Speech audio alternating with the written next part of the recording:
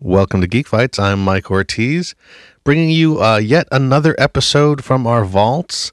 This is our very, very first Skype recording. This was really an attempt to see if we could actually make this work. We had never recorded anything on Skype before, so we wanted to give it a shot. The topic is best and worst superhero movie franchise. Basically, we looked at all the superhero movie franchises that had 3 or more movies in the series, though not necessarily connected, but 3 or more movies total. It was myself, Damon Shaw, Michael Felsher, Pete Lucas, and Tess Craft.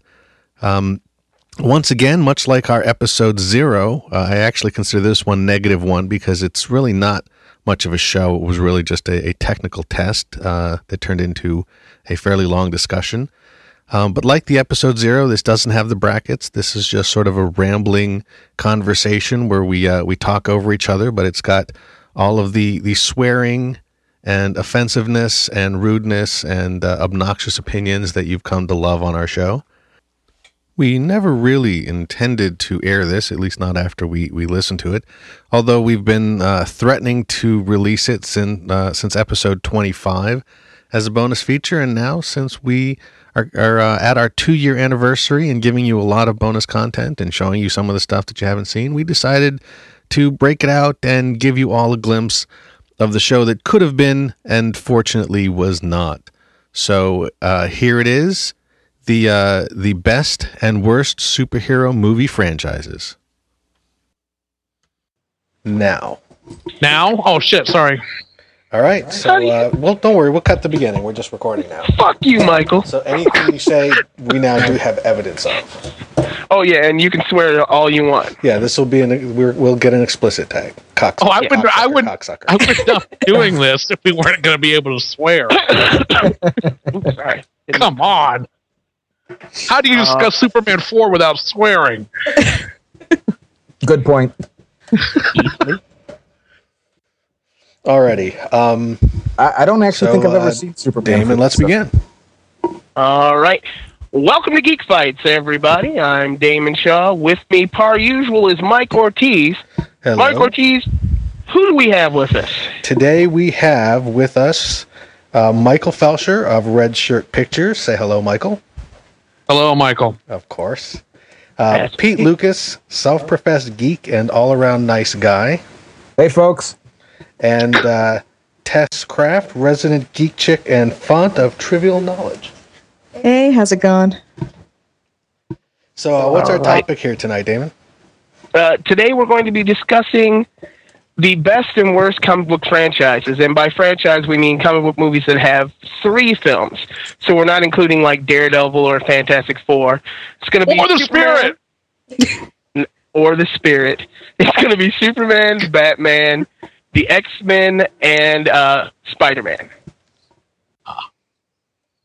Are you still in the middle of smoking? We were just taken in by the awe-inspiring length of that list. Yes. Really? It's not that long. No, it's not that long. But worse. Okay, that's fair. I like that. And that also means within each franchise, some will be obvious. Others not so obvious necessarily. So we're going to begin with Superman.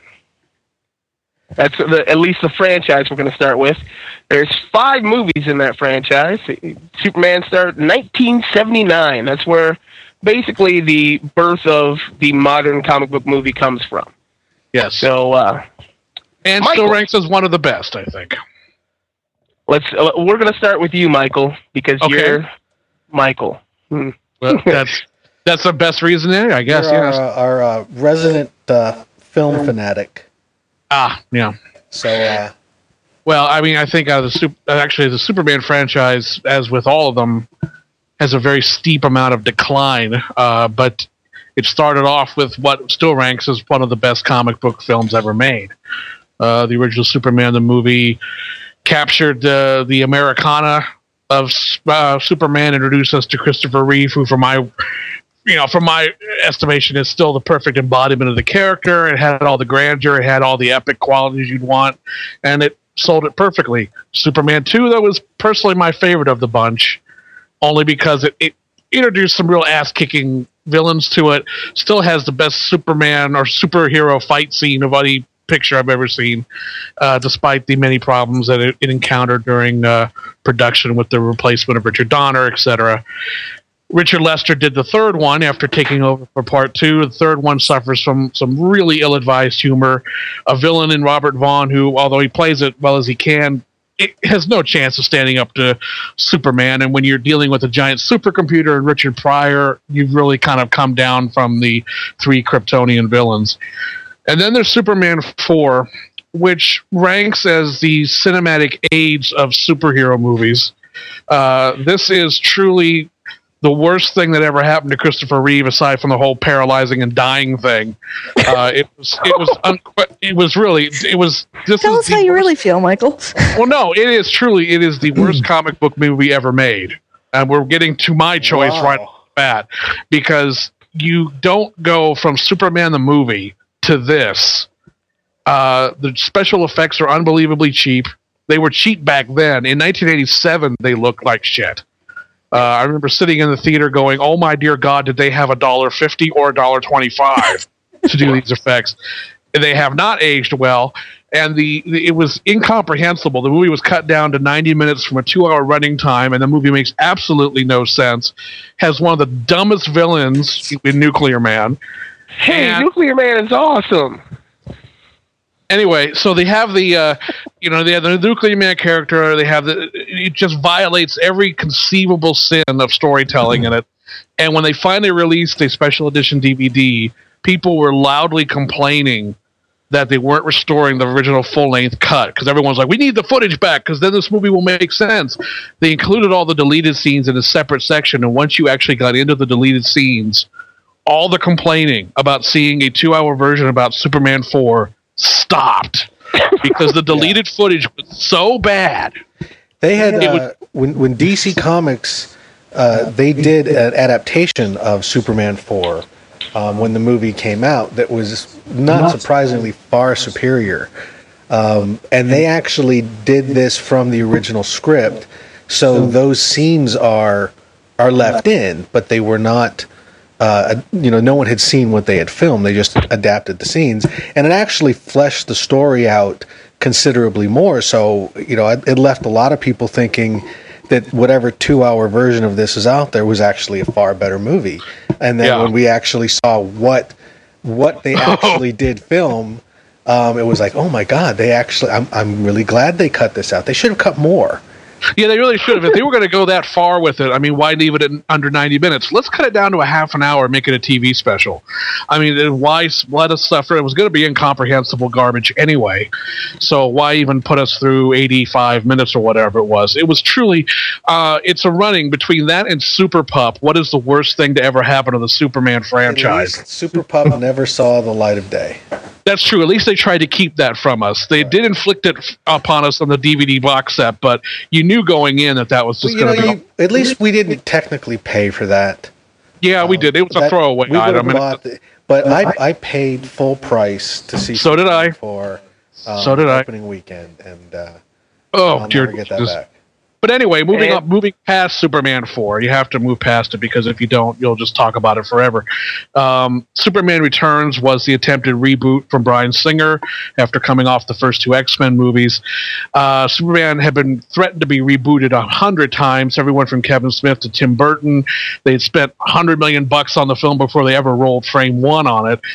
And it was met with what could best be considered a lukewarm reaction. There were a lot of people that didn't like the fact that it adhered so closely to the Donner universe. It didn't have nearly as much action in it. Superman doesn't even throw a punch in the movie. And I liked it because I thought it did capture a lot of what Donner had tried to do. I thought it was a genuinely well-intentioned movie. But at the end of the day, I think after coming off of films like Batman, Begins, where we really saw a complete reboot of the character and a fresh new approach, I was looking for something more than what we'd already gotten, even though it was well made as it was. But I still stand behind my positive review of that movie. I can see why it did not go over as well as it could be. But hey, after Superman 4, Bryan Singer could have just taken his pants down and just shit right into the camera for 2 hours, and it would have still been an improvement. So he released a slight improvement. A slight improvement. What's your top and bottom of the Superman series? Well, I have to say, surprisingly, he went top to bottom. I completely agree with Michael on this particular subject. You lie! And I'm quite astounded by that, because normally I do not agree with him about anything. Well, you're an all-around nice guy, and that's... Well, that's true. I try. My only problem with the second one was that I think that was probably pretty much anybody who had a problem with the second one was the big plastic S that he wound up ripping off his chest. But that was... I had no problem with the big plastic S. Family Guy had a problem with the big plastic S. I have a problem with Family Guy. I'm like, that's not a superpower, and that wasn't even in the costume. So where the heck did that come from? I thought that was pretty cool. I think they should actually put that in the comics. Oh my god! I'm not kidding. I like that. I know you're not. Tess, do you have a differing opinion? Actually, I would put Superman 4 as the absolute worst. It is marginally better than Superman Returns. However, if they had actually made the original version of Superman Returns, the intended one, which would have starred Nicolas Cage, and yes, that would have been the absolute worst. That would have been worse than anything else that I could. Yeah, based on the photographic evidence we were revealed not too long ago. Holy crap! But once again, yeah, exactly. Once again, we were mercifully spared. Yes, we were. Now, Super Pup versus Burton's Superman Returns, or was it Superman Lives? Was it called? I think. Yeah, Superman Lives. Yeah. Or the J.J. Abrams script, supposedly, where he and Lex were brothers somehow. I don't know. I didn't read it. I just heard people ranting about it. I have to disagree with Michael on this point, though. I actually thought Super Pup was quite entertaining, not for the content itself, but just because we sat around that night and we were doing the MST 3000 version of it. Well, yeah, but I mean, it was a train wreck. It was like a train wreck. That would have been an entirely different movie. Absolutely. Yeah. And had we not had our own soundtrack to go with that thing, I would say it was terrible. But well, then I think we're actually not saying Super Pup was entertaining, but that we were. Yes. Yes, we were. We were damn funny. Why people are going to listen to us talking about this now? I don't think I don't think anyone's really going to disagree on this particular topic. The movies really did seem to go in order, at least in terms of declining for me. Although a lot of people will argue Superman 2 being the superior of the first two, but I think this is one of those things where the most of the kind of geek canon kind of still leans towards the first one, the second one being after that, the third one, and the fourth, and then people will debate where Superman Returns fits in that. I actually would put Superman Returns kind of after 2 and before 3. Oh yeah, that's where mine would fall to. But I really don't. Rarely do I see any kind of real debate over this. I mean, for me, I think it's pretty obvious that 1 is the best. Certainly captures it more. It has a considerably better soundtrack. One of John Williams' best soundtracks, and this is not the divisive topic, but I think if we go to Batman, the Bat, yeah, Batman's going to be interesting. This is where I think there might be some more disagreement. Maybe not. I don't know. And there are 8 movies in the Batman franchise.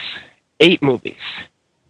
8 theatrical release movies for Batman. You've got Batman in 1966.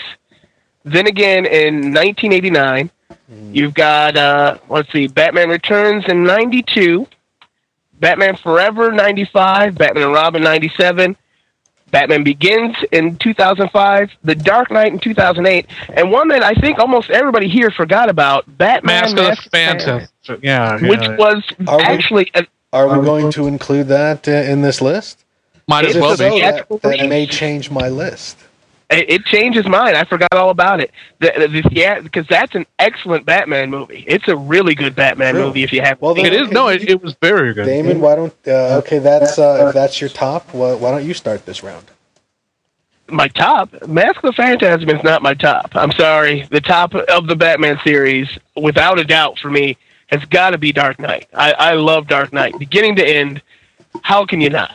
honestly, and I don't think I'll have much disagreement. Somebody might like another one for a different reason, but Dark Knight is the top. But my bottom, people would think it would be Batman and Robin. Batman and Robin is at least somewhat fun, and you can still watch Batman and Robin for its hokey stupidness. Yeah, you're there for the lulls at that point. Yeah, Batman Forever is atrocious. I dare you to go back and watch it. Nobody does. That's the one nobody goes back to. They don't even play it on TV. They don't play it on TV. Do you even realize how horrible a movie has to be to not be played on TV? But that's what I've got to say. Dark Knight is my top. Batman Forever is the bottom. But if it wasn't for Dark Knight, Mask of the Phantasm definitely would have been my number one, because it did kick the shit out of the 3 movies that came before it. I thought anybody else came before it. Nope, 3 movies. I thought that came out. That came out after Batman Forever. Return. It came out. It came out between 1992. 1990, 1992, and then 93 is Mask of the Phantasm. So it came out after Returns, but before Forever. Right. Okay. It's right there in the middle. Probably another reason why I hate Forever. Jim Carrey's lackluster performance as the Joker. I'm sorry, the Riddler. I apologize. And then Tommy Lee Jones not playing anything other than another Joker, because he never goes calm except for one scene in the whole damn movie. Oh, movie's atrocious. Tess, do you have an opinion on this? Oh, absolutely. The whole franchise series, as well as the individuals. Still have to go Dark Knight, absolute top. Absolute. Even with what I felt were some failings in developing the Harvey Dent becoming Two-Face part of the story. But you're talking about absolute bottom worst for me. You've got to go with Batman Returns. I love Burton. I do love Burton. But Danny DeVito and Catwoman made me want to rip my fucking hair out.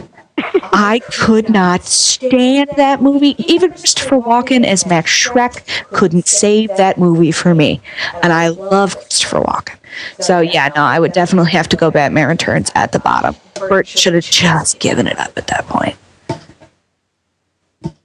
Mr. Lucas. Well, for me, I would say Batman Begins at the top. I have not seen Mask of the Phantasm. I have it, and I think I'll watch it tonight. It's got a spectacular Wayne Static song in the middle of it. But I think Batman Begins edges out Dark Knight just by a hair, because I just like the whole setup and the way they explain the backstory and the training and everything. Bottom of the list for me is definitely Batman Returns. I could not stand that one. Did not like the characters. Did not like the black bile that they had the Penguin spitting up for no reason at all. Pretty much everything else is somewhere between those two. Michael? Wow, it's crazy to think that even Schumacher didn't get as bad as that one. Yeah, I would definitely disagree with the Batman Returns at the bottom. Yeah. I think this is another instance where I doubt that anybody's going to say anything other than The Dark Knight as the number one. I think if it did not work as well as it did, it would not have been as successful as it was. And Heath Ledger won an Oscar for that movie, so it's certainly gotten more kind of critical acclaim and public acclaim than any other Batman movie, and I think all of it's very deserved. It's a big part of the reason why the Academy went to 10 Best Picture nominees as opposed to 5 Best Picture nominees, because there was such an uproar that it was not nominated for Best Picture. But I would also agree. I think with Damon that Batman Forever is my least favorite. I'm actually a big fan of Batman and Robin. I think it is an endlessly... You just like nipples on Batman. No, because there's nipples in Batman Forever, which is at my bottom. Ha-ha! Your theory's been blown, Tess. But he said blown. It's and that fits with the Batman and Robin, just the ridiculousness of it. I actually put it like the holy rusted metal Batman and Robin. That was in Batman Forever. That was Batman Forever. Yeah, but it's the Bat credit card. I absolutely loved every bit as much as I love Bat Shark Repellent. I mean, I see those movies as being kind of a spiritual successor to the Batman TV show and the Batman movie, which I rate fairly high on this list too. But Batman Forever, I don't find it nearly as unwatchable as Damon. I actually think it's I can enjoy that movie, but it is certainly my least favorite. Wait, when was the last time you watched Batman Forever? When the DVD set came out. So what, like 8 years ago? No, that was less than 8 years ago. When the new set came out after Batman Begins. Okay, the new set after Batman Begins. Yeah, so I rewatched 5 all years of them. ago. Oh, I mean, again, I think there's a lot to like about the movie. I actually thought that the Robin stuff was pretty good. I thought that they made that character work there fairly well. Yeah, but if Robin is the strongest aspect of any Batman movie, I mean, come on. I'm not saying that it was a great movie. I'm just saying that I can watch it again. I can watch I watched Superman 4 again, and I hate that movie. We're not going back to Superman 4, please. We can't.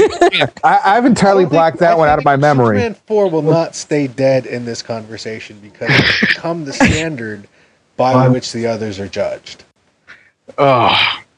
So, all right, now I gotta throw my 2 cents in on the Batman thing. I think most of you guys have said it really well, though I was stunned into silence that anyone in their right motherfucking mind could pick Batman Returns as the worst of the 8 movies. Give me a goddamn break.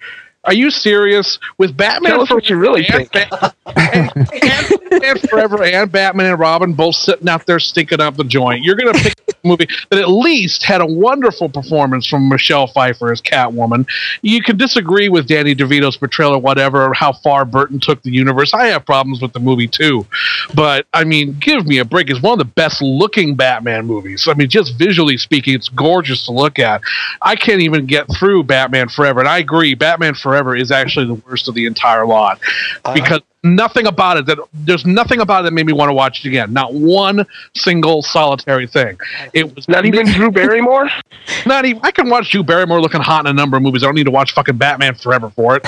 I mean, and then Batman and Robin. I can't watch the film all the way through, but it's so deliriously stupid.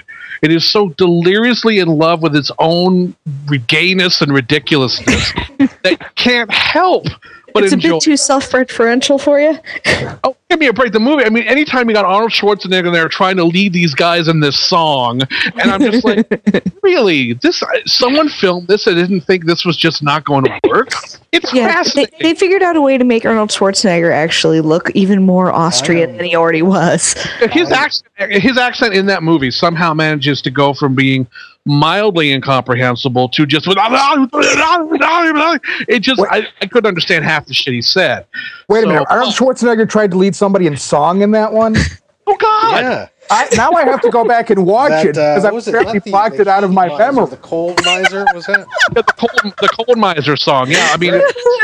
But anyway, I want to say one. Clooney's Batman. I know people. Clooney's okay. He doesn't.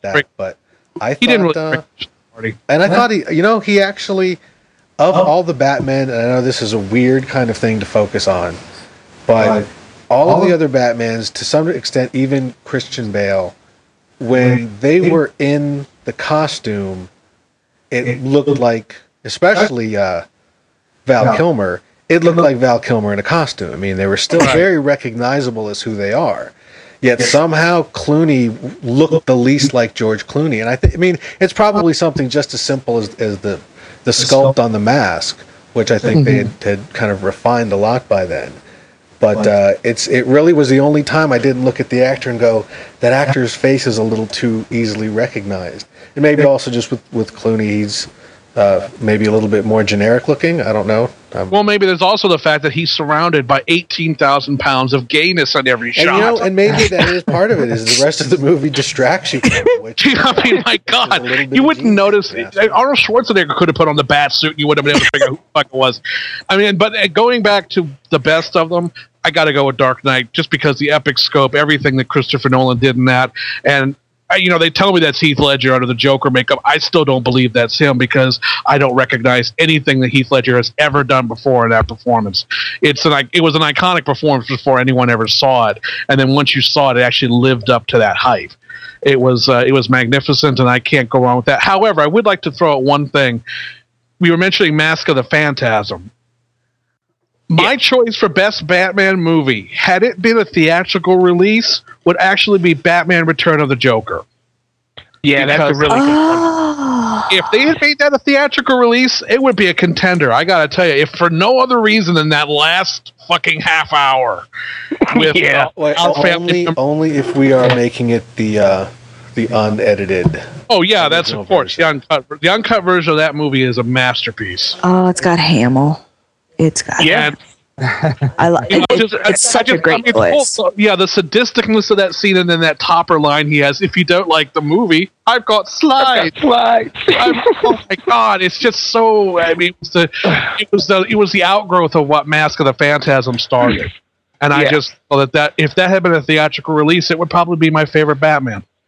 And quite frankly, if it wasn't for Heath Ledger's Joker performance, every time I hear the Joker when I read comics, I hear Mark Hamill's voice. That's exactly it. That's me too. I hear Mark Hamill's voice. I hear Mark Hamill's voice as Joker, like Joker in my head. Even now, I still hear Hamill, because that's, to me, one of the things. And I guess when we start comparing the movies a little bit more later, when we kind of decide which are the best overall.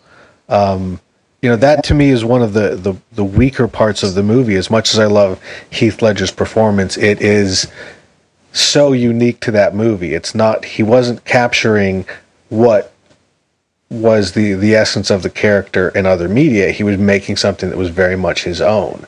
Mm-hmm. So Mark Hamill, just like Kevin Conroy, those are the voices I hear when I read the comics, not so much the voices that are from the movies. But I would even say that with Superman, as much as I love Christopher Reeve, as much as he, I think, nailed that performance and defined that character more than anybody else who's ever done any performance in a comic book movie, that's still not the Superman I see when I read the comic. It's just not. It's so specific to that particular piece. Yeah. And we should give a shout out, though, just because we have overlooked it. The original, I mean, everyone knocks the series, but you gotta love that series because it did know what it was supposed to be. It was deliberately campy, and Adam West was a hell of a lot of fun. I love the series. I actually, and one thing I want to say is I kind of agree with Michael on the Batman Returns. I actually think Batman Returns, I like that considerably more than Burton's first Batman movie. But I think I might put the 66 Batman up there as well. I watched that one recently, and ultimately that take on the character becomes the most fun. Mm-hmm. It epitomizes everything that was the best about the series, and it's a very good encapsulation of all the fun that the series was. And we got to give, having just seen it, Nick Cage deserves a big shout out for his dead on Adam West as Big Daddy in Kick-Ass. That was such a perfect Adam West. That was just, and it snuck up on me. I was like, holy shit, he's doing Adam West. And it reminded me of how much I enjoyed that Batman. It's not a Batman that works in any other universe aside from that show, but he doesn't deserve any derision. That was deliberate, and it was a campy choice, but fuck it worked. It was the 1960s. What do you want, Now, I think the next group, the next franchise, is going to be another one where there's not a whole lot of debate as to the order, but what about Spider-Man? Can I start on this one? Go ahead. Very simple. Number 2 is the best. Number 1 was a good origin movie, works really well. There's about 25% of Spider-Man 3 that works. The rest of it's just the same shit we've seen before, and I didn't really care for it. And you can tell that Sam Raimi really wasn't into the Venom thing.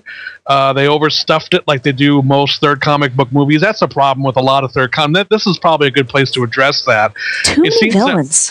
Yeah, that's the problem. They bring in, not only do they bring in too many villains, but they bring in too many other characters we don't need in the first place. So it's like, okay, we not only are we dealing with everyone we've met in the first 2 movies, we're going to bring in another girl. We're going to bring in this guy. We're going to bring in a guy that's wants to be his contention for this guy. It's just like, guys, focus on enough to make the story work. You did it in Spider-Man 2 is one of the top 5 comic book movies ever, and they made it very wise choice in not expanding it to a ridiculous degree. They focused in on one villain with sort of a continuing side villain story with the Green Goblin with James Franco. But that's still present in Spider-Man 3. And, it's just like by the time Spider-Man 3 is over with, you're just like, good Lord, this movie had no focus whatsoever. And I kind of got the feeling that Sam Raimi at some point just threw his hands up and said, fine, they want this, I'll just film it and be done with it. That's actually exactly what he says on the commentary. If you listen to the commentary for Spider-Man 3, he talks about how 9 months before the opening date, they said, you've got an opening date, make us a movie. Oh, it's like Clash of the Titans in 3D. Yeah, exactly. That's exactly what it was. They just said... And it shows. It shows in the movie. Ultimately, isn't that what killed him on Spider-Man 4? They were trying to do it to him again. They had the same impasse, and this time, rather than repeat, the failure of Spider-Man 3, he just walked, which was smart. I'm glad he did, because he's too talented a filmmaker to keep wasting his time doing Spider-Man movies. After Spider-Man 2, quite frankly, I wish he had walked. But then you're bringing up another problem, which is common in the franchise movie. It's the endless contemporary reboot. If you're going to talk about the overcompression, you have to talk about the endless contemporary reboot. Like, oh, well, we did these 3 movies 5 years ago. There's a whole generation that hasn't seen it yet. We're going to do it all over again, like they're talking about doing with Spider-Man, which they did with Superman. I think that is an outgrowth of the reboot movement, and I think I don't know if it's going to work or not, because I think it's not like these movies are that old. Whereas with Batman, let's face it, we all can argue Batman and Robin until we blew in the face. It killed Batman. It fucking shot Batman in the head and left him to die in the street while the animals came around and ravaged his corpse and picked all the meat off the bones. There was nothing left of Batman. I was thinking you were going to go for a Bruce Wayne's parents being shot metaphor, not an animal eating the corpse metaphor there. No, because that's where you would have expected me to go, and I'm not going to do that shit. But I mean, at the end of the day, Batman and Robin killed Batman, just fucking killed him. So they had to. So much so that we jumped back to that topic. Yeah. But whereas with Spider-Man, I mean, Spider-Man 3 was just a couple of years ago, and it made a shitload of money, even though no one really liked it that much. So, again, is a reboot completely necessary? Or could they have just recast and gone off in another direction? I guess time will tell. I just think it's funny that the guy they've hired to direct the next one is named Mark Webb. Give me a break. I'm sure that was a major factor. I mean, it might have been. I mean, really, was there a guy out there named Spider that they overlooked? I mean, come on, Mark Webb, come on. I mean... Actually, there is. They could have had Rob Zombie's brother. He would have been the alternate. That Rob Zombie's brother's name is Spider, and he could have very easily have been the inappropriately named no draft of the script yet director. See, the problem is if you bring up Rob Zombie, that's going to lead us into horror franchises. We don't have the time or the space for that. No, we're still for you to talk. Right we just got to stick with the cup. But I don't think there's any real disagreement about this order. No, unless somebody does. Anybody? I don't have a disagreement, but I mean, doesn't all those types of problems basically go back to the? I mean, it seems like they'll release a movie and they don't know what to expect, and then it does really well. And when you start releasing the subsequent movies, it seems like the company wants to get more and more involved with all the decisions, and you got to put these characters in here. So it's not. It's ultimately it's taken out of the director's hands, and the company's coming to them and saying, "Hey, we need to sell more action figures, or we need to sell more glasses or whatever. We need more characters in there." Well, these are products to a large degree. I mean, let's not kid ourselves. I mean, these movies are designed to be entertaining and fun and all that, but there's a lot of money to be made. The problem is they get it right so often with the second movie. If you look at the second movies in these franchises, 9 times out of 10, they're better than equal to or better than the first one. So what is it with third comic book movies where shit just goes? There's not a single good one in the bunch. There's not one third comic book movie that actually could be legitimately called, yes, that was as good or worthy of the other two in the series. There's not a single fucking one of them. Yeah, that's true, but I think that's true for a lot of franchises in general. The Godfather. Not the God. Don't bring up the Godfather. But I think part of it is that idea that at some point, because these are all the movies we've talked about here, with the exception of maybe Superman 4, made a ton of money for the film companies. So whenever there's this much money at stake, you usually do wind up seeing this sort of thing happening, because they don't want the director to do his vision of something. They want something that's going to produce a certain amount of product, and that certainly happened to Batman. I think right now we're seeing that hopefully not happening with Christopher Nolan and the next Batman, but again, he made an enormous amount of money. And I think maybe people are starting to wisely realize people who can make a movie that makes $600 million, maybe you let them do it. I mean, they did it with James Cameron, and he made Avatar. So maybe someone's, and it certainly seems like Favreau is not complaining about any sort of treatment like that on Iron Man. So maybe it is just a matter of they tried it their way, they failed, and maybe just purely for financial reasons, not artistic reasons, that they realize, well, hell, we're failing the other way. Why don't we let the director do it? And if it works and he keeps making money, they'll let it do it. I'm getting some weird. Can we stop for? I'm getting some weird feedback on my end. Is anybody else hearing some breakup of those? No. Nope. It's just you. Oh, good. That's great. Maybe you're just crazy.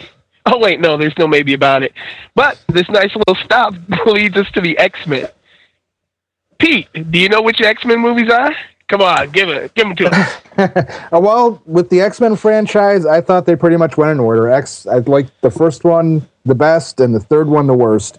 What about Wolverine? Actually, well, what about Wolverine? I was just thinking about Wolverine. I'm like, I think we include that. I mean, it's. Oh yeah. We have to include Wolverine. And I have to say, I actually think X-Men 3 is just a little bit worse than Wolverine.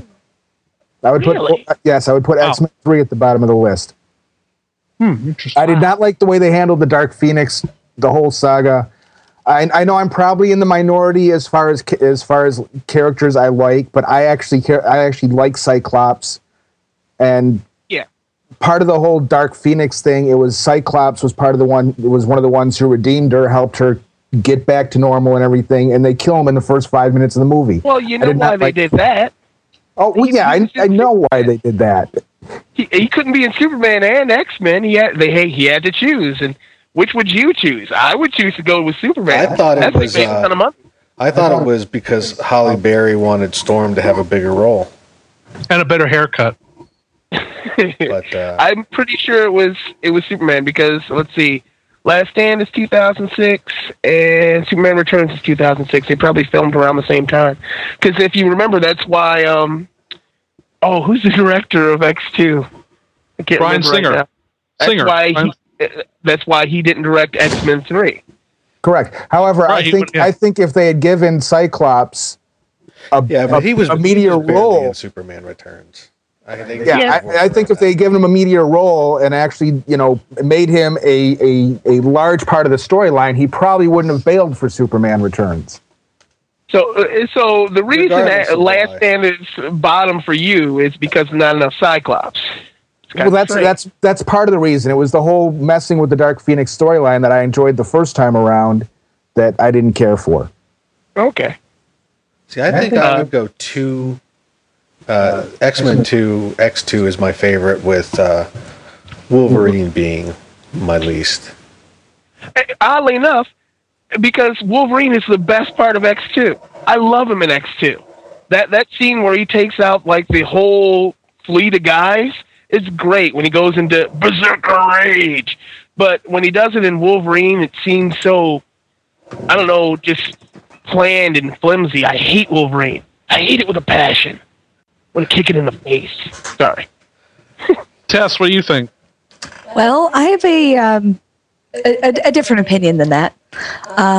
I happen to like X2 as the best for me personally because of that whole, Wolverine goes absolutely nuts kind of thing. But I actually have to put X3 as my least favorite. The reason I choose that as opposed to X-Men Wolverine is Liev Schreiber gives such a great performance as Sabretooth. I loved that depiction. And I love the fact that they went into the Wolverine origin story, which is something that got me into the comic in the first place. That I really liked Wolverine origin. All of the rest of that bullshit aside, all of it, all the rest of it, that makes it better than X3 for me, because you had the Phoenix story that they killed. You had the worst CGI age change I've ever seen, and even Patrick Stewart couldn't save it. Well, it was the first time they ever did that. That was number one. It might be the worst, but that was groundbreaking. What is it? Special effects at the time.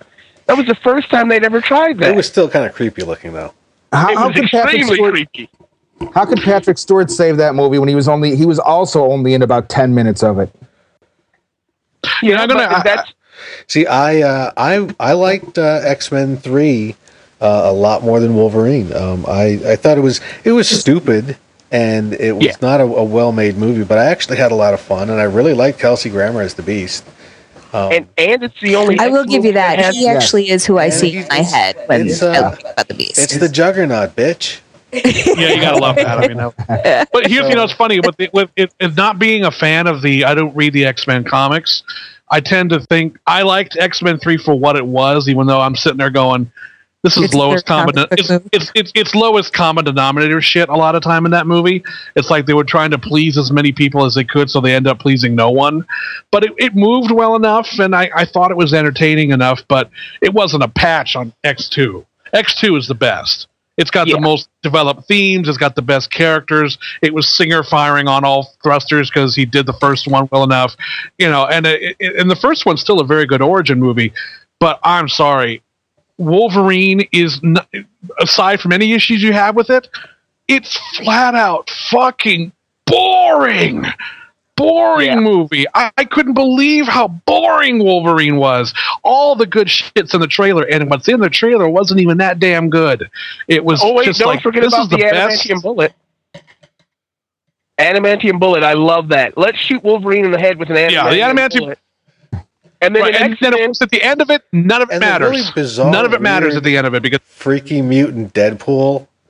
And I don't want to see them give Deadpool his own movie. Not that Deadpool. No, I don't even like the normal Deadpool. I really don't care for that character very much. No, it was a boring movie, and then at the end they managed to say, "Oh, by the way, everything you just watched doesn't matter." Oh, great. Well, then could you have told me that in the beginning? I could have gone and see something else. And actually contradicts. It's a prequel that contradicts the original, like most prequels do, because it's supposed to take place 5 or 10 years before the X-Men movie.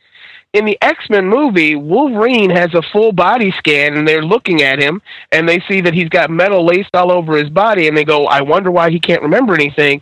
They would see the hole that the bullet left, or maybe even the bullet. Wait, no, the bullet came out. But they would see the damn hole in his head.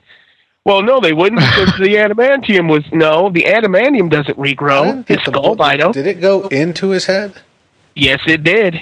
That thing rattled around in his brain. I don't remember. I seem to recall wishing it had gone into my head. And let's not forget that X-Men The Last Stand is the only one that has the original X-Men in it. It has every last one. It has Angel, True. Beast, Iceman, Cyclops, and the Phoenix, Jean Grey. The only one that has the original Colossus is in it. I love Colossus. There's a brief Sentinel in it, so there's a lot of nice geek moments in it. Yeah. The problem with X-Men 3 is compared to X2 and even X1, it's disposable. It's just kind of like, Although when I walked out, I was expecting to really, really hate that movie. oh yeah, we all were. We all. I think you know, they had Bryan Singer on the movie, and then Matthew Vaughn on the movie, and then finally a who was it that directed that one again? Brett Ratner. Ratner, yeah. Yeah, Brett Ratner. Yeah. So He did a serviceable job, but at the end it of the was day, one of those. I would have been surprised that the movie came out as well as it did, as entertaining as it was. I don't know. I felt like I'd been unpleasantly serviced by that movie. See, and I guess I was pleasantly serviced by that movie, so that's the difference. which says more about you than it does her, I think, really. But I do have now. Here's something I was just thinking about. I was just realizing in this discussion of films that have had 3 or more entries. Technically speaking, we can discuss Fantastic Four because of the Corman. That was never theatrically released. Right. Yeah. No, actually, it did play in a theater. It did have a couple showings. It did not go I out. guess if we want to. But then again, that would mean we would have to discuss Fantastic Four, and I really don't want to do that. Well, that's easy. The They all second suck. one, they all suck, but the second one is better than the first, just like every other comic book movie. I actually liked both of them. I liked the second one a lot. Yeah. But they were not certainly up to the other comic book movies. No. No, you want to watch? You want to watch the Fantastic Four? Watch The Incredibles. Done. The Incredibles is a much better Fantastic Four movie. That's actually how the Fantastic Four should be done. Not necessarily animated style, but just the interplay between the family members. Yeah. Yeah. It was just God. I'm sorry I even brought it up, guys. My fault. All right. My only So comment it's on all that, Michael's fault as usual. That's right. My only comment on that would be I never saw the Corman one. I heard about it, and I said, I just don't have an hour and a half to waste. It's horrible. It's bad, but it's kind of charming in its own weird way. Like No, Roger it's not Corman charming. in general. It actually is as much as I hate to say it. I have seen it, and I had a lot of obvious problems with it, but it actually in many ways is better written and a better story than the first Fantastic Four. Yeah, which is sad. The special effects are horrible, and everything about how the movie was made was horrible. But although I did like the Doctor Doom costume a little bit, but it was definitely watching it going, it's not really that bad a story. Whereas the first Fantastic Four movie, even though I liked the movie or I enjoyed the movie quite a bit because the Fantastic Four is among my favorite comic book characters, and that movie doesn't make a lick of sense. The second one I actually thought was pretty good. But yeah, if the Corman movie just had, the money and the technology, if you could combine the two, you might get a good movie out of it. Or a less bad movie out of it. So much for not discussing this franchise. Wow, that's a ringing endorsement. Yeah, right there. You can get a less bad movie out of it. Hey! But, so then what is the best and the worst of this whole bunch?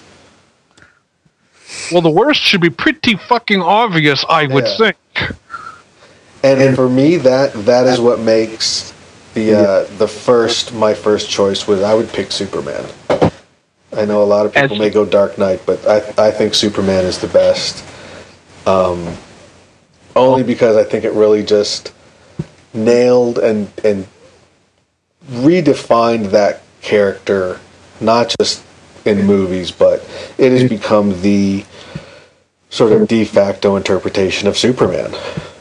And I don't think The Dark Knight was a game changer in quite that same way.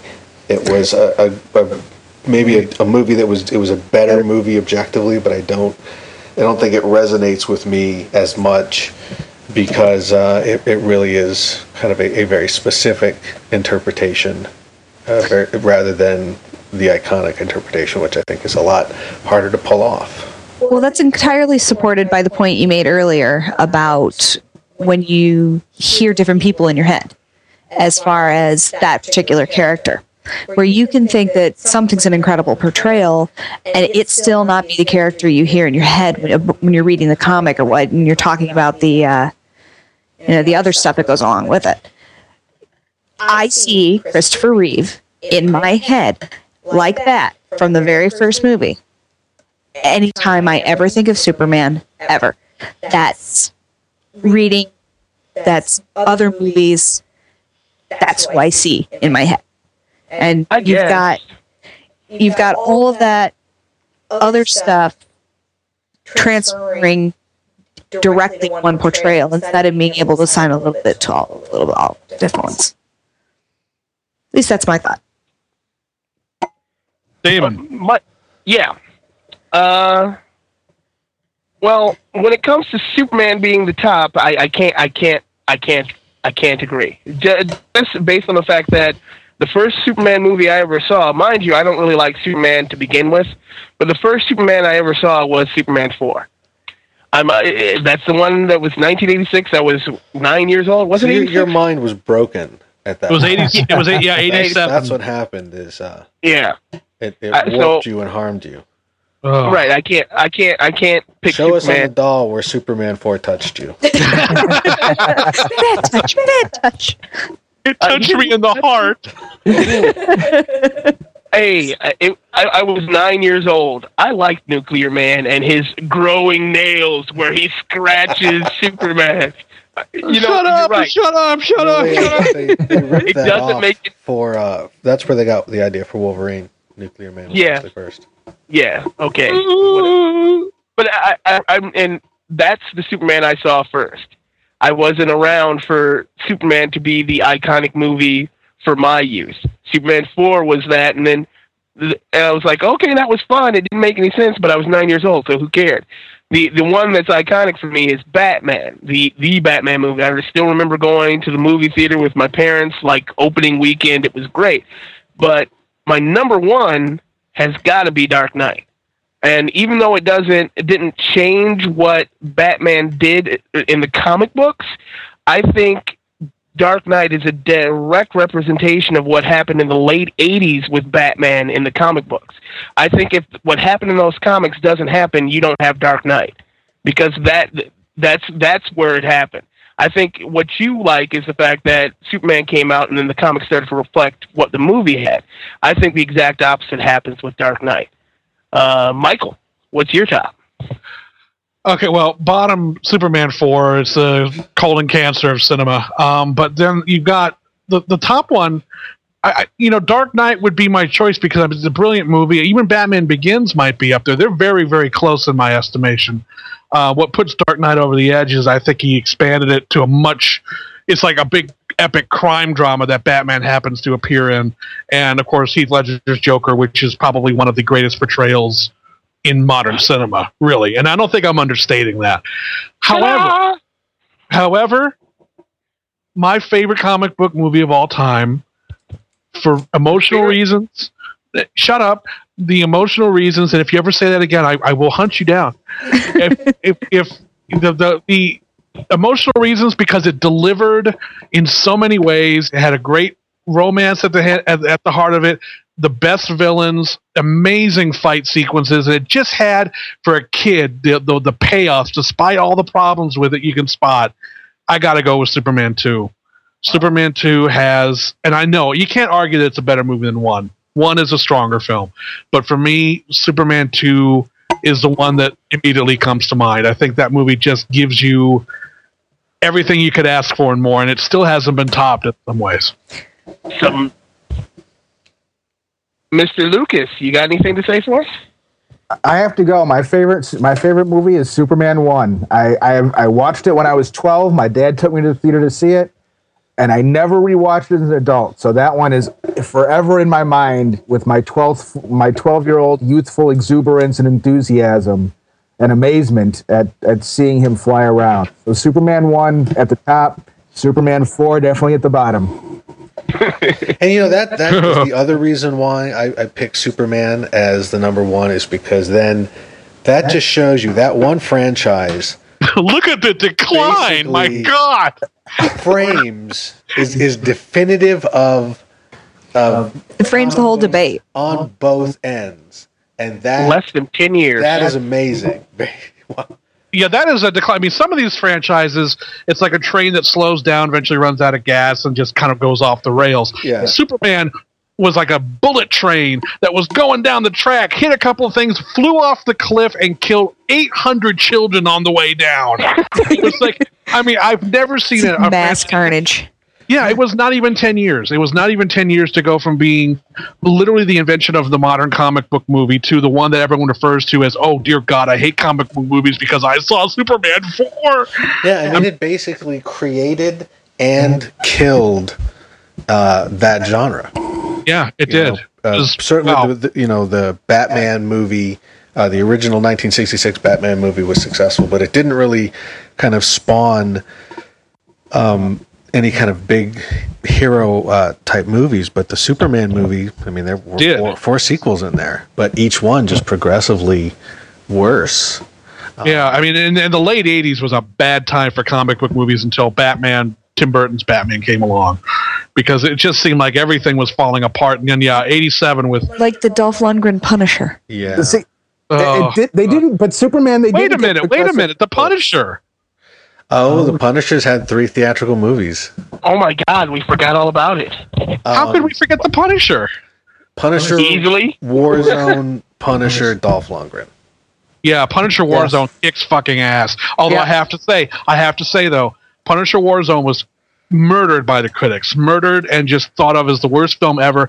But a couple of people kept telling me that this movie was actually really fun and really good and over the top. Went and saw it. I had a blast. I thought they captured the over-the-top nature of that character. It was ridiculously violent for no good reason whatsoever. It had characters that were played to the back row of the cinema. I mean, it was so much fun that when the next Lionsgate comic book movie came up a couple of weeks later and also got horrendous reviews, I remember thinking, had to go there. oh, I got to go see that. And it was the spirit. And I just don't understand how that could have happened. So, but anyway, yeah, Punisher Warzone is the best. The worst one is the Lundgren one by far. Yeah, I pretty much got to go in the same vein, particularly since I'm going to give you a female perspective here. Thomas Jane is a pretty damn yummy guy. But there's something about the geek in me that is like, oh no, the dude from Rome. Gotta go that way with it. Yeah. And way over Ivan Drago any day. Yeah, no, definitely know who would get in my bed in which order. Simply enough. All 3? All right, I have a special question just for Tess. Rate the comic book guy, or anybody else can chime in, I guess, if they want. Hottest and least hot comic book movie character. Oh. And we can I don't know about the ladies. Well, that's pretty easy because almost all of them are the same, right? Well, you got because- Supergirl. And you got, Supergirl. Michelle Pfeiffer's Catwoman. Oh, Michelle Pfeiffer, she wins. She wins. I don't know. Mary Jane Watson was kind of hot in those first 2 Spideys. The first one, I'll give you that. Yeah, I'll give you that. But I mean, how about like good girl hot, villain hot? She wasn't that much of a villain, though. She's an anti-hero. I don't know. But that's part of the thing is I'm not a big fan of Michelle Pfeiffer. But we all know who's on the bottom. Margot fucking Kidder. I'm sorry. She's not hot at all. And that and Superman 4 drove her crazy. I was always a big fan of Lana from Superman 3. Oh, well, sure, yeah. Ma Kent. Yeah, she was awesome. Annette O'Toole. Yeah. Gotta love her. She was hot. Anyway, Tess. Yes, sir. Oh, God, that's such a tough question. I would have to say, in my own personal case, if we were picking hottest to least hot, gotta go with Hugh Jackman as hottest. Yeah, I knew that was coming. I could even handle the Wolverine hair if it came attached to Hugh Jackman. Not that the dude from Rome is not incredibly hot, or that George Clooney, when he's not being Batman, isn't incredibly hot. But I got to go to Hugh Jackman as the hottest. Least hot. I'm gonna. You have to choose between title characters at that point, because if you start talking about the side people, you can't even get anywhere with it. Yeah. But least hot, I would probably have to go. God, where would I have to go with that? I don't know. Dolph Lundgren, Punisher. Wow. Okay. Wow. Wow, boy. No Yeah, love for that's- Dolph on this channel. That is the least hot. So Dolph is less hot than Adam West or Michael Yeah. Keaton. Wow. God, you know what? I would agree with that too, and I don't know why. Yeah. I don't know. I think Dolph was a fine-looking man as He-Man. But he wasn't a man in that. He was a cartoon character, for Christ's sake. Not according to his name. No, fuck that. But interesting choice. Yeah, Dolph. Boy, Dolph. I hope no one listening to this is a fan of Dolph I hope Lundgren. Dolph isn't listening to this. I don't think he is. I seriously doubt anybody will be listening to This this. is true. Of course, if you're including all of the villains and the side characters, Danny DeVito loses worst. Yeah. Oh, Well, yeah. Yeah, but of course. I Yeah. mean, Christ. Even Danny DeVito would agree with you on that. Yeah. He wasn't designed to look nice in that movie. God, I forgot all about that. So we all agree that we would all do Hugh Jackman and not do Danny DeVito. I'm not going to say we. You know, I'm not going to say I we wonder agree. if there's We a lot lean- of people who would disagree with that. I don't think there are very many. No. Hugh Jackman. Hugh Jackman, did you see his body? I'm sorry, I'm not gay, but did you see his body? I would love to have his body. Oh, it even beats the Ryan Reynolds body in Blade 3. Because We forgot there's about another Blade. franchise we didn't talk about. Shit. Jesus. Oh God, do we really have to discuss Blade too? I mean, That's 'cause- 1, 2, 3, they go in order. 2, 1, 3 for me. Except for Ryan Reynolds' abs. 1, 2, 3. Yep, 1, 2, 3, except for Ryan Reynolds' abs. You know, we're going to come off as really amateurish here. We keep Getting about all these fucking franchises here. Well, some of them are forgettable. Well, Punisher. I mean, I think people would forgive us for Punisher, but Blade was kind of big. I mean, that was. Yeah, Yeah, but that one died a bad death. It had Tracy Lords in it. The first, again, this is another one that declined quickly for me. The Oh first God, one had that Tracy was. Lords in it. See, I like I like Blade. the first one a lot. The third one, I Blade 2 can't holds stand. up a lot better for me. Third one's almost unwatchable. That one's one of the worst third comic book movies since.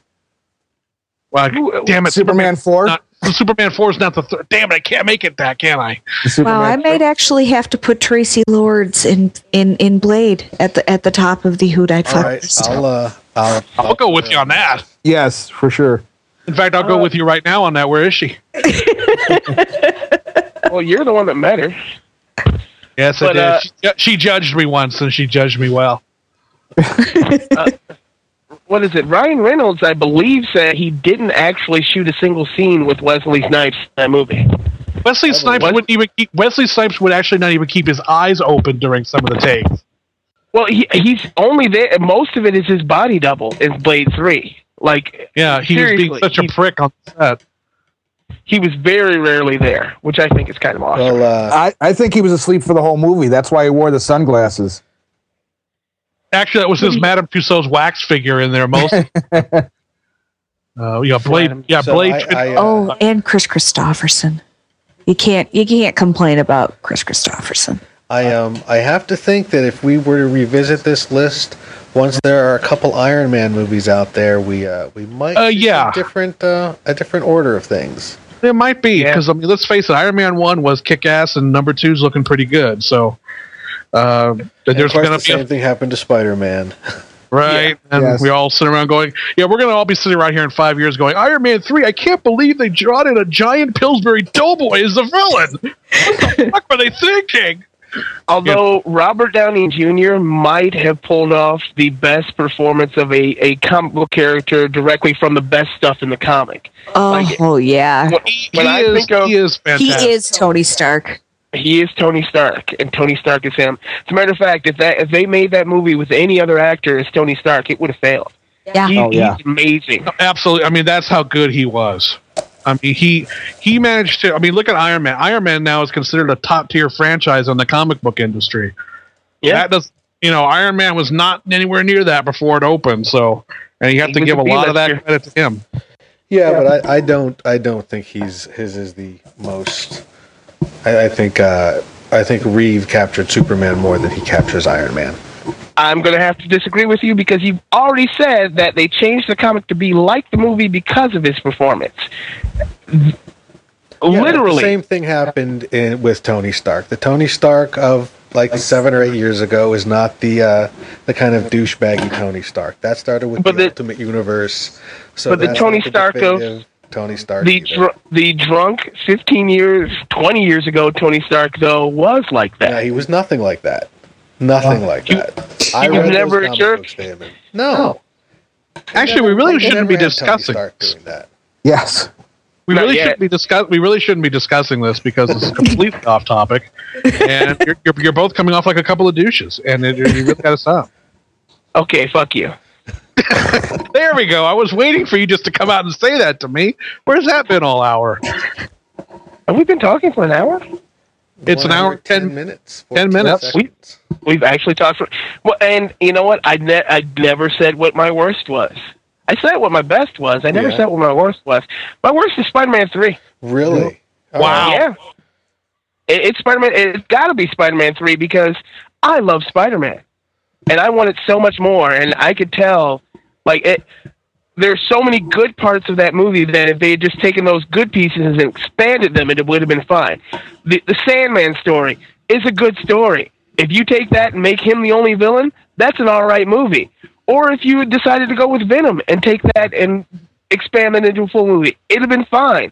But to put Sandman, Venom, and then Goblin Jr., I don't know what he called himself, in that movie, it's too full. You add Gwen Stacy out of nowhere, and I hate Bryce Dallas Howard. I'm sorry, I like her a lot because her boobs were great in that movie. Because she was pregnant. I don't. She was. She didn't know at the time. Otherwise, she wouldn't have done all of her own stunts in that movie. Oh, Damon's got a thing for mommy boobs. No, I've got a thing for nice, big, plump boobs sometimes. And hers were fabulous in that movie. And we thought Iron Man was off topic. What? Yes, they were. No, actually, because this is part of Spider-Man 3, this would be on topic. This is on topic. This and we already covered Ryan Reynolds' abs, so there's precedent. Right. That's true. There's precedent. You're retarded. We have established precedent on the abs of Ryan Reynolds, therefore that opens the discussion for the discussion of Bryce Dallas Howard. This may be the worst rules lawyer conversation I've ever heard.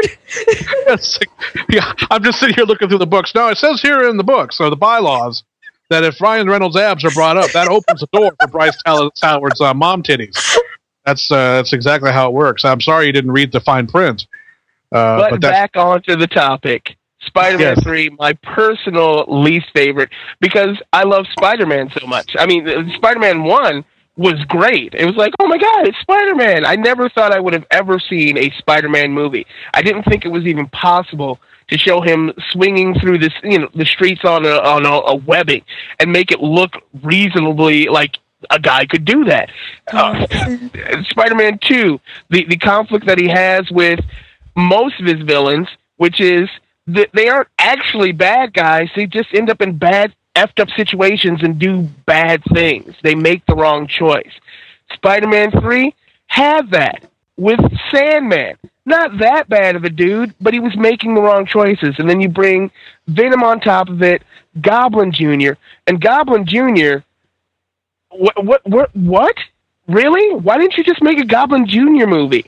That's what you I do in Spider-Man 2. I got to say one thing about Spider-Man 3. I got to agree with you on this because in terms of, Superman 4 obviously is terrible, but in terms of wasted potential, I think Spider-Man 3 in many ways is worse. And in my mind, has one of the worst scenes in movie history where the guy tells James Franco that his father killed himself on his own blade. It's one of the worst acted scenes I've ever seen in a movie, period. It's like, your father's blade has killed his own self, it did. And you're like, what the fuck? And why are you telling him this now? James Franco's looking at him like, you could have helped me out by telling me this a couple movies ago, but thanks. Thanks so much for showing up here, you 90-year-old man who I don't even barely remember. I mean, that movie, the butler. The butler. Yeah, it's like, yes, I'm in possession of information which by rights I should have absolutely no right to have whatsoever. But your father killed himself. He was the Green Goblin's Alfred. Well, Green he should have Goblin doesn't have an Alfred. He did in that movie. Yeah, which is another problem. Fired his ass. Like, oh well, thanks for telling me that. You are so fucking fired. No exit package for you, buddy. You're out. That movie was just embarrassing in that way. But I would agree with Damon to a large extent. Spider-Man 3. Well, with Superman 4, there is that. Certainly the movie's budget was slashed drastically. As soon as you see the Canon Films logo, as soon as you see the Canon people who make shitty movies. Yeah. This was the same exact people who made Spider-Man 2. Yeah. And so these were talented people with an ungodly huge amount of money at their disposal. They did it right the first time. They did it even better the second time. Yeah, the first one, I was really surprised at how good it was. I actually, there are times when I would even consider that one of the best. Mm-hmm. It's certainly no movie had gotten me excited for a superhero movie like Spider-Man did, even more so than Dark Knight or Batman Begins. Well, it's interesting. Also, people tend to forget the first one that X-Men was successful and it was good, but it didn't really just kind of nail it. And Spider-Man tapped into something very interesting that was going on in our culture at the time. It was right after 9/11.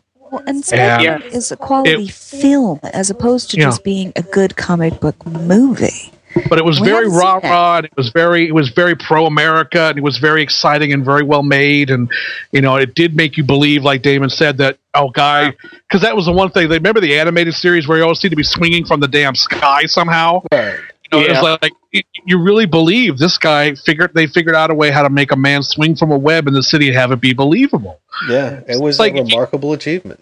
Yeah, you get it right the first time, you get it even more right to the second time, you hone it like a precision instrument in the second one, then what the hell happens? That was even, good Lord. Yeah, you're right. Actually, I'm totally hating Spider-Man 3. I'm taking that out of my Blu-ray collection. Fuck that movie. You have that on Blu-ray? Oh, they were giving that one away free with Blu-ray players, man. They were humming that shit at people on the streets. Here, take a fucking Spider-Man 3 Blu-ray. I mean, everyone has one. No one wants one, but everyone has. I'll take yours if you don't want it. No, it's already on the street. Long as he promises to keep his copy of The Spirit no matter what. He doesn't have his copy of The Spirit. That's yeah. Fuck you, Tess. But the thing is, I threw I already threw the Spider-Man 3 Blu-ray in the street, and no one's touching it. Well, if you swing by and pick it up, I'll take it. Is that a commentary? Who would want to listen to that? Sorry we made such a shitty movie, y'all. That's what the commentary is. I listened to it. I loved it. Yeah, well it worked on Batman and Robin. And that's what's so great about the screenwriter commentary on Superman 4. It literally starts off with, as you can tell by the cheapness of these titles, all is not well in Smallville. It's like, I haven't listened to that yet. Oh man, it's great because even the screenwriter's like, yep, piece of shit this movie is. It's like, thank you for having a refreshing lack of bullshit. But yeah, I don't want to watch the Spider-Man 3 commentary. I don't want to hear Sam Raimi going, I'm sorry. I'm really sorry. He does, though. I love that's the only redeeming quality of that DVD is the fact that he tells you, yep, this is why this part went wrong, this is why this went wrong. He's very candid about it. So I kind of respect. I would have to, just as a strange tangent, say the best superhero movie DVD, I think X-Men 2.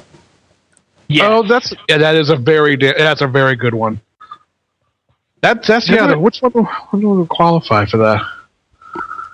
I mean, Superman 2, the Donner cut is a damn good DVD because of what I managed to finally do. True.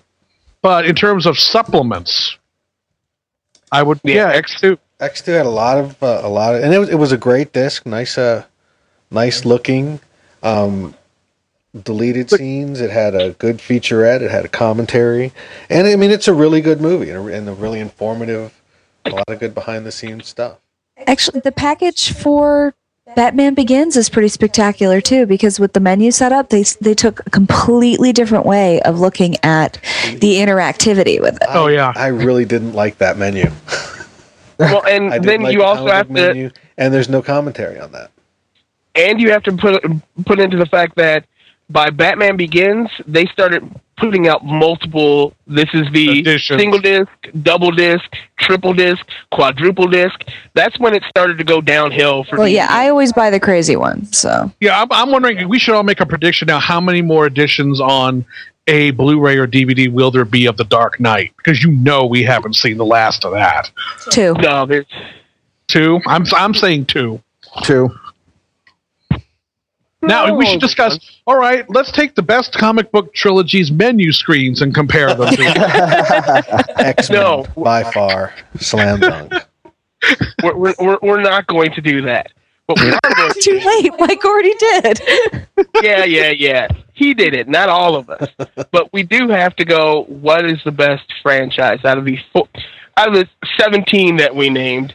Which is the best franchise and which is the absolute bottom of the barrel franchise?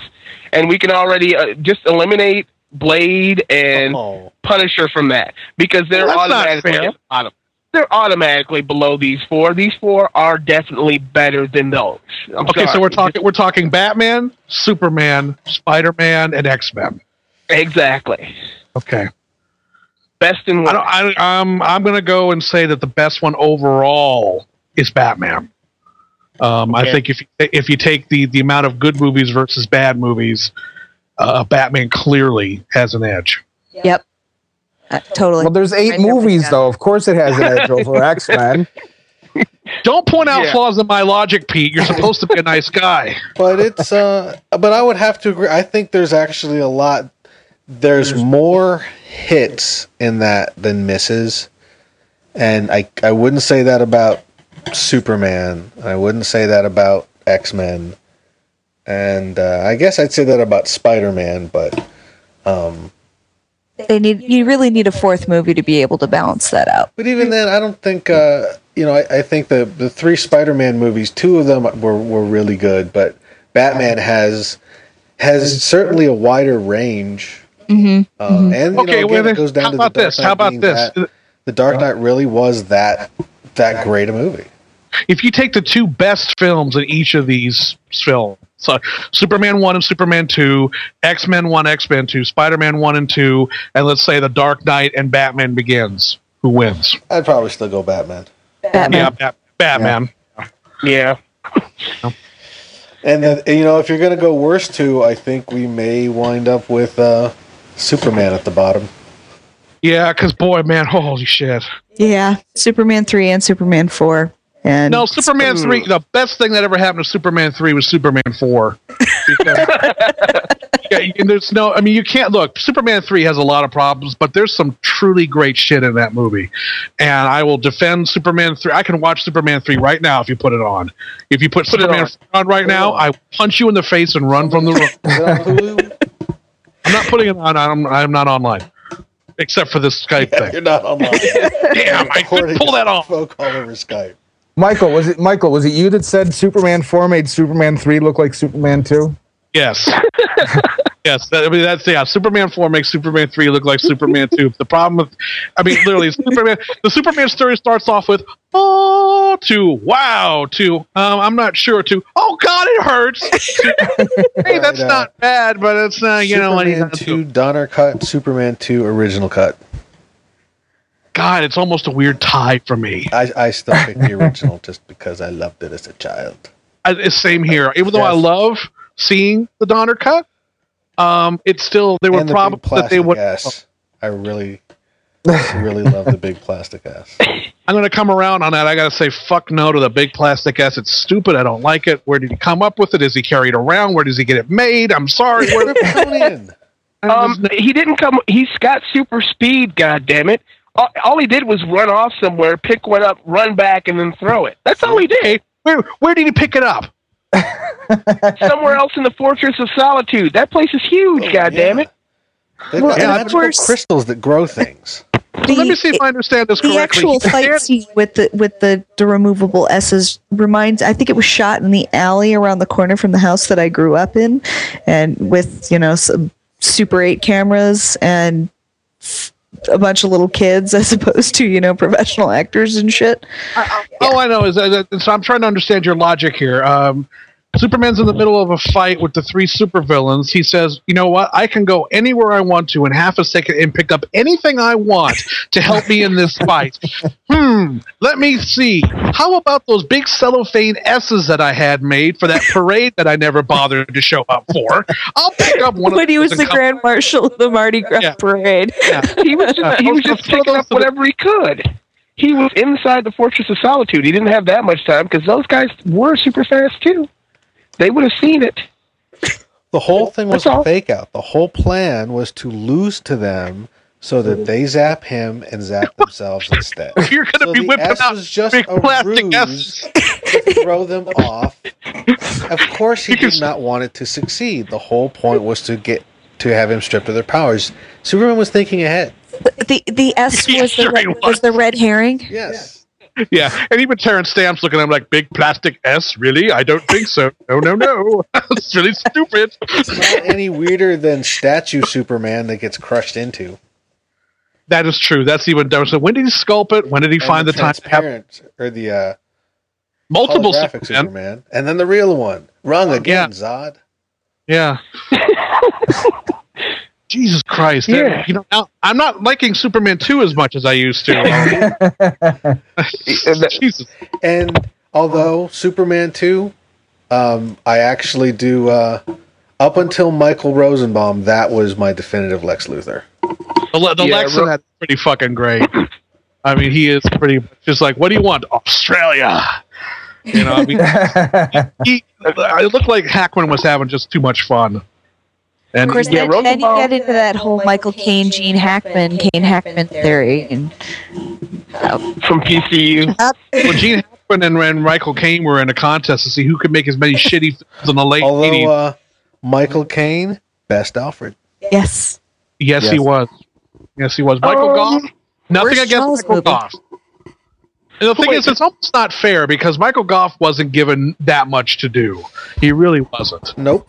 But I mean, Alfred in the Nolan movies is a major supporting character. Yes, which is what he actually should be because that's what he is in the comics.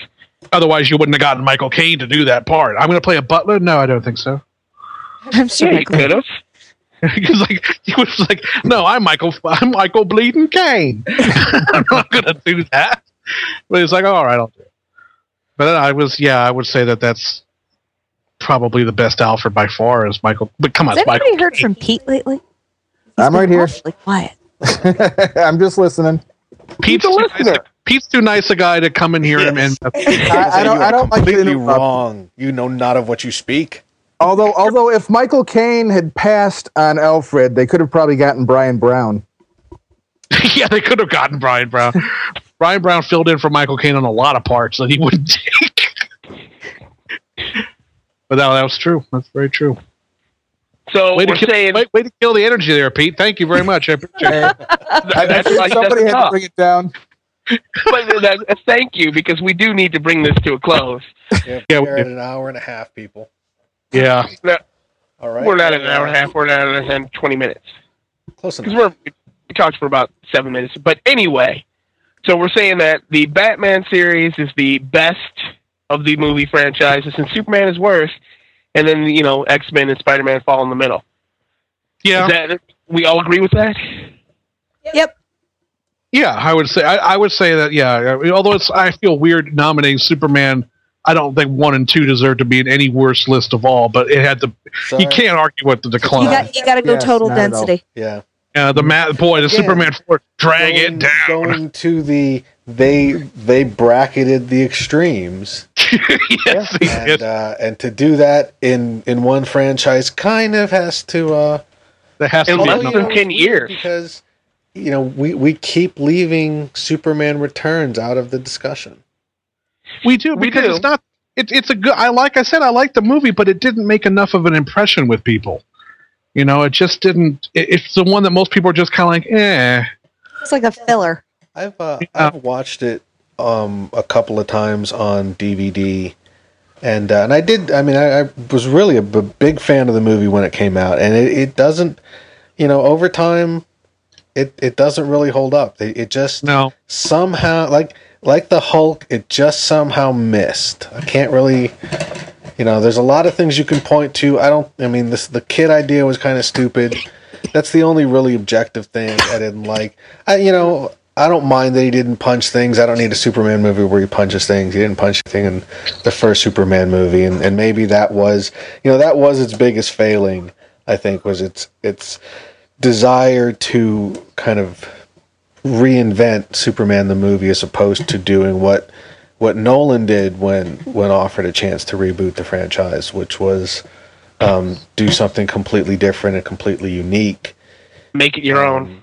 And in Nolan's case, he didn't really even have to refer too much back to the original, because the interpretations had varied so widely, which I think was kind of freeing. But I think whoever takes on the reins of this movie now, this franchise now, whatever reboot they wind up getting around to, maybe that's a good place to leave. We should leave it on our individual thoughts. But what about our? Certainly the people who are responsible for Batman being as successful as it was, now in charge of this. How does that change this discussion in a couple of years? We should leave this on our thoughts on each of these 4 films as a movie in development or coming up. Which one we think is going to most likely end up being the one that we look forward to the most? Yeah, because all 4 of them have something coming out soon. Yeah.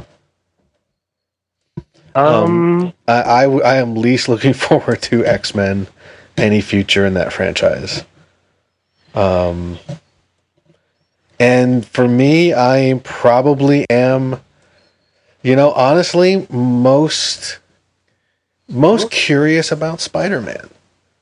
Because, now that Nolan is attached to Superman and Goyer also, kind of have a little bit more of an idea of what to expect. And, unfortunately, it's also a pedigree that they'll have a lot to live up to, which is be kind of challenging. And I think was a challenge for Singer coming off of X-Men 2. But the complete reboot, the complete unexpectedness, handing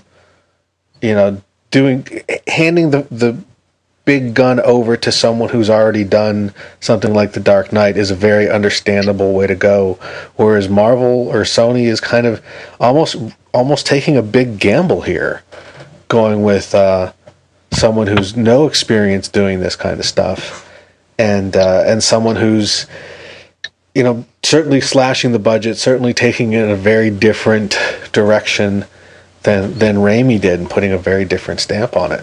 I didn't even hear who they got. Who did they get for the new project? Mark Webb. Okay. Yeah, we said that earlier in joke. I did not hear that. Well, you should have been listening. That might have. I was trying. But so yeah, I'm kind of most curious about that. So maybe most excited about that, and I have a few misgivings even about Nolan on Superman. Again, it might be the same kind of thing, as I would almost rather see a very fresh, different take. But we don't know what it's going to be yet. But I'm just if it feels like Batman, then that's not going to be as exciting to me. No. Yeah. He has to be super, and I'm looking forward to Superman more than anything else. X-Men, isn't my least. I think it's going to be Batman, because how the hell do you follow up that movie? Yeah. I mean, it's way up there. How do you get higher than that? With Heath Ledger's performance, say what you will about the Two-Face part, but the Two-Face part of the movie actually makes sense, and I enjoy it. How do you come over the top of that film? I don't know that you can. There's nowhere to go but down from that movie. And if they do, I might have to kill myself. I don't know how you get better. Wow. I don't. Tell me how they can't use the Joker. No, they can't. They can't recast it. And I'm on the same way. I'm most curious about Batman too, because if Chris Nolan does it, you got to believe he's doing it because he really feels that he has something left to tell. At this point, Chris Nolan has established himself as a filmmaker. He's doing films like Inception and The Prestige in between Batman movies. He doesn't need Batman. No. He could go off and do whatever the hell he wants, and he's certainly made enough money. And after Dark Knight, he knows he has on all his piles of money and decide to be the next Jim Cameron. Yes. Yeah, pretty much. He could. He's one of those cinematic geniuses. So the thing is with Chris Nolan, if he comes back to do another Batman movie, I'm going to be very intrigued because that means to me, oh no, he did come up with something really, really cool to do. And if that's the case, then I'm very excited because how do you top the Joker? Or do you not even try and top it, but go on a completely different tack from it? I don't know, but that's the one I'm most intrigued about. One I'm least to care about. I could give a fuck about X-Men at this point. They could all die. Pete? I have to say, I'm most interested in seeing what they do with Superman. I'd really like to see him go with a new direction and try something that actually works, as opposed to rehashing what was, to me, one of the greatest movie franchises with the first two. Least, I have to say X-Men. I just, after the third one, I kind of don't want to see Batman go downhill because I have to admit Dark Knight was an extremely strong movie, but if I'm just extremely worried that X-Men 4 might make X-Men 3 look like X-Men 2. You mean X-Men 5? Ooh, that would suck. It's X-Men 5, by the way. It's not. Yeah, 4, technically it is. Yeah. Okay, technically, if you want to consider Wolverine as number 4, I don't. Well, it is. I don't want to consider Wolverine at all. Is the next X-Men movie the X-Men First Class? Yes, it is. So it's kind of a reboot all of its own. In a way, yeah. It's supposed to what be happened to Magneto? Yeah, it's a continuation of the Wolverine movie, is what it is. Oh, really? Yeah, that's what they're Wolverine's getting its own sequel, too. Yeah. Oh, God. Which is going to take place after X-Men 3. Wow, I can't wait to see these. And the X-Men Magneto, which yay, Magneto movie. Can't wait. There's Deadpool. Hey, we will probably be having a Fantastic Four on this list for sure. Yeah, they got to. They should just reboot that out of kindness. I don't know. Chris Evans was a good Human Torch. No, Chris Evans is Captain America. He's busy. What if would you consider an Avengers franchise? You know, well, all those are going to be kind of a shared universe. Yeah, that's a franchise. Yeah, that's a franchise. So Yeah, I think that may be a heavy hitter in years to come. Absolutely. Yeah, possibly. That's what this is all about, and really, Marvel's gearing possibly. up. You've got Iron Man 2 this year. What? Thor and another Iron Man, or is it Thor and Captain America next year? I can't remember. I think it's just Thor. Captain America and Avengers is the same year. Yeah. So it's Captain just America, Thor next year. It's just Thor, and then Captain America and Avengers and possibly Iron Man 3 in 2012. If they get it done quick enough, yeah, they could, yeah. I have to imagine they'd push Iron Man 3 back. Well, they're talking about doing it before. Yeah, they're going to probably greenlight it the minute this one opens with a record weekend here in a few weeks. If. Maybe. Oh, it will, trust me. Oh, yeah, it'll get greenlit. Well, it's already greenlit, isn't it? Technically, it's already greenlit. I personally, I just hope with the Superman remake that I would really like to see a good Nuclear Man movie. I hope they bring it back. They poured $200 million into making a remake of Quest for Peace. I think that was clearly what the problem was they didn't have enough money. that note, we should end this right here. We'll have this discussion again after the Superman 4 remake. Yes, after the Superman 4 remake. Let's not even joke Thanks a about lot. it. I'm sorry I brought that up.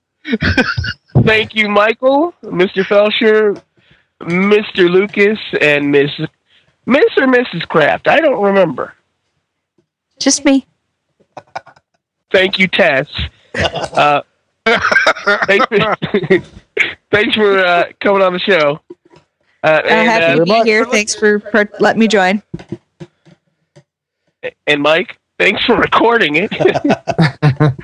Oh, was he supposed to record it? Do I start recording now? Yeah. But anyway, thanks for listening, everybody. Have a good one. Okay. Bye-bye. Yeah, we're done. All right. And next time, Tess, you can't be in the same room. Okay, why not? Because every time you talked, Mike's microphone picked you up and it doubled it. It echoed it. Really? Yeah, I was getting a little bit of feedback, but it wasn't terrible. It made you sound like a super villainous, and it was Did that happen? Then we should do this every time. Did my voice do that too? No, because the microphone that you're using or she's using is right by her mouth, whereas the one that you're using is one that will pick up everything in the room. What about now? But I do seem to recall it was really bad around when I want to talk about Ryan Reynolds' pecs. Abs, you mean? Oh, I'm sorry, See? my fault. Doing it right there. So abs. Double. Yeah. I was getting a little bit from Mike, but not as much. Tess was definitely worse for the feedback. Yeah, just have a test go upstairs or something, and you just do it there. But if we were all in different places, or if you actually get a headset that goes onto your head, Mike. I do have a headset that goes onto my head. Tess is using with a mic. Oh, okay. Well, then someone needs to get another one. See how this works? Oh, I'll get another one. Okay. Yeah. I actually like this microphone a lot more. Yeah, but it picks up the whole. It makes too much noise. Yeah, but it also, I know my volume changes because I move around a lot in relation to it. So like, if I'm over here talking, it's not as loud as and you're talking. Yeah. And seriously, every time you touch that mic, it sounds like you're moving boxes in your basement. So it's just, But, overall, I thought that went really well. Yeah. Oh, yeah, and every time you sparked up to light another one, we could hear it. Yeah. I was like, uh-oh. I keep forgetting there's a mute. There's no mute button on my mic. I have a mute button on mine. See, I'm testing it right. Shut up, Michael. Well, I definitely have a mute button. See, it works. See, you couldn't hear me there because I and I mute over and over again. And it's kind of creepy. Putting my dick in a lawnmower. This worked pretty good. Yeah. Well, I like it. We'll add on a musical intro. Where will this be? Where are we going to be able to see this thing? We're going to put this up on iTunes. Oh. This one we're not putting up. Why not? We have to listen to it first, and maybe. I say go for it. I say go for it. Fuck it. I mean, it's rough around the edges, but that's kind of what it's supposed to be to some degree. We'll get better at it. It's episode 0. Yeah. Yeah. They should all be entitled episode 0. We'll go -1, -2. You know what? We should. Randomly number them. This will be episode 420. Oh, wait. That's every episode. We'll name it like The Simpsons, episode 3FAOC. For no apparent reason whatsoever. Every episode, well, we could name them, although the names would be the geek fight in particular. Oh no, we name it by the overwhelming constant throughout the whole thing. Like the one where Superman 4 comes up way too damn much. Yeah. Yeah. Superman 4 hurts. We're like owned by Superman 4. We could have really done the whole damn podcast just on that movie. No, we couldn't have. Yeah, Now because you're- eventually it actually hurts to talk about it. It does. It's just like I don't want to talk about this fucking I'm movie. kind of at that point now too. where it's But we're like, all still right, talking about it. Please stop Superman 4. I don't hate Superman 4. I don't hate it at all. It's my Superman movie. God damn it! Fourth grade. That's the movie I saw. I still Sorry. Damon disagreed, but I thought we should include Supergirl with the Superman movies. Oh God, no. No, God. Well, geez. Oh, that would bring the average up for Superman. God. You only bring that into the discussion. It's like, oh yeah, well, what's worse, Superman 4, Supergirl? Supergirl is better than Superman 4. It is. Oh, and by the way, Damon, you can have Superman 4. It's all yours. Oh, sure. I don't really want it. Well, no, you asked for it. You've got it, and don't share it with anybody else. And somehow we're still talking about it. That's because Michael hates it more than anybody. I would say, yeah. I mean, I That- think it is. Will you go? Okay. Would you say it's worse than The Spirit?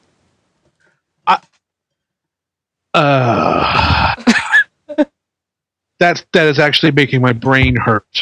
It's a definite no. You know why it's a definite no? No, I would watch Superman 4 before I would watch The Spirit.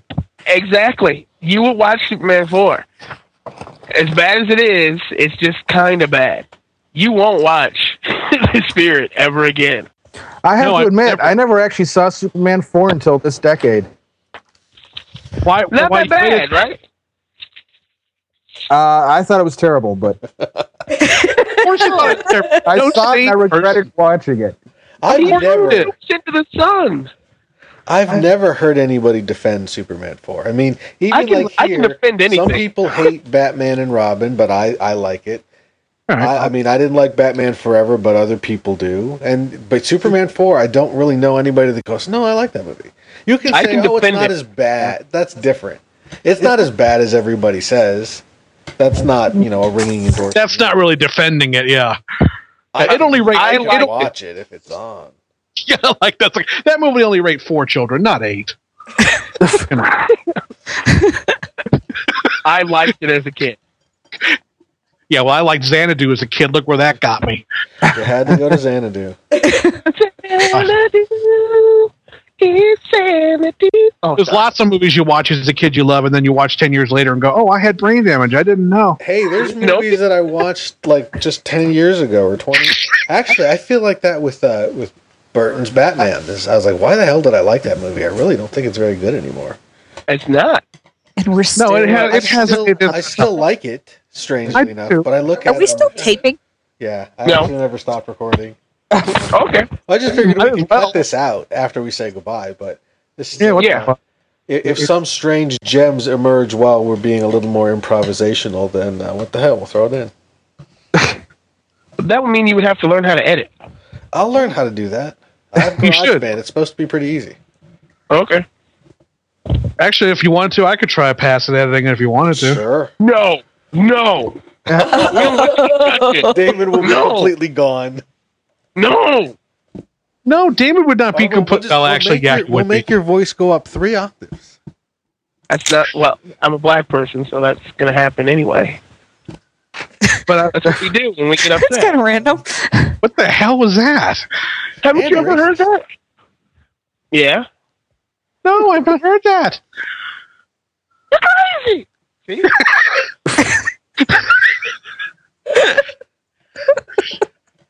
Good Lord. Oh, I'm Maybe surrounded by idiots. This is the bonus features for the podcast.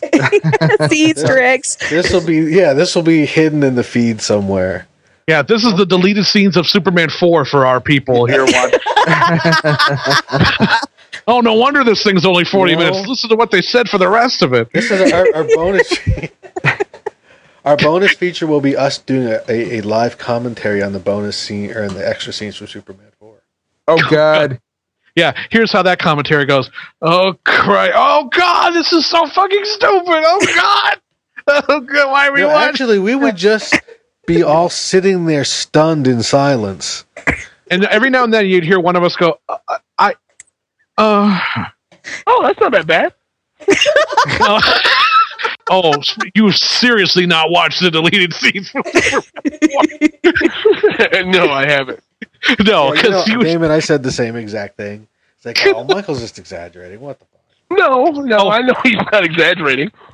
no, because I'm just gonna- Mike. You can't understand him without the context of that music.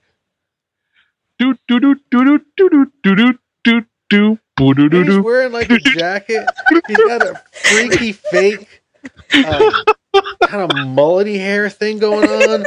And, Well, I'll and a never- I will jacket never- with the sleeves folded up. I was like, Yeah, oh, God, what kind of weird Miami Vice Frankenstein is that thing? Oh no, and I'll never forget, Mike, when I told you about you did that exact same thing. You're like, look, I'm sure they're not that bad. Man, you're just over exaggerating. Exactly. Then you watched them and you had that look like you had just watched like a puppy being raped by another big black dog or something. I was like, oh God, why am I watching this? A puppy being raped by an elephant. See, come on. Then Wow. a big black dog. Seen that before. An elephant. You took it. Yeah, I have to go. This elephant. I'm going to go with the elephant. Maybe this isn't such a good bonus feature. Probably not. Hell, the podcast was fine until I started talking about elephant puppy rape, and I kind of out after that.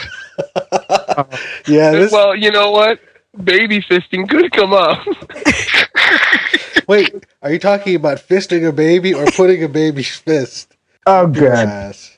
Because that wouldn't be that difficult.